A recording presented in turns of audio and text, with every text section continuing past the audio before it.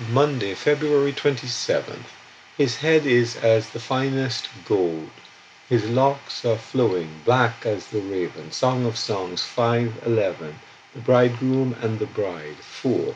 The bride spoke of her beloved as the absolutely holy one who is distinguished from all others.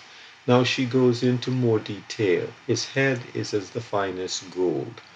The head is the source of thoughts, plans, and purposes.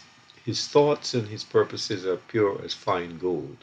David says of him, "But how precious are thy thoughts unto me, O God! How great is the sum of them." Psalm 139:17. The beloved's thoughts are expressed in Jeremiah 29:11.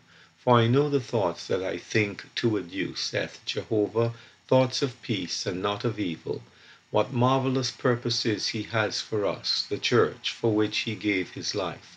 His purpose is to sanctify the church and to bring her to himself glorious, having no spot or wrinkle or any such things. Ephesians 5:27.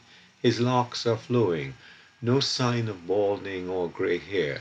Though he is the Ancient of Days, there are no signs of aging. His perpetual youth. Of him Isaiah writes, "Dost thou not know, hast thou not heard, that the everlasting God, Jehovah, the creator of the ends of the earth, fainteth not, nor tireth?"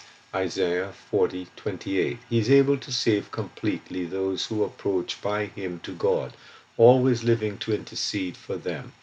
Of many of the great men of God it is written that they became old, such as Isaac, whose eyesight became poor, and as a result he was deceived, or David, who could not continue as king, his son Solomon replacing him while he was still alive.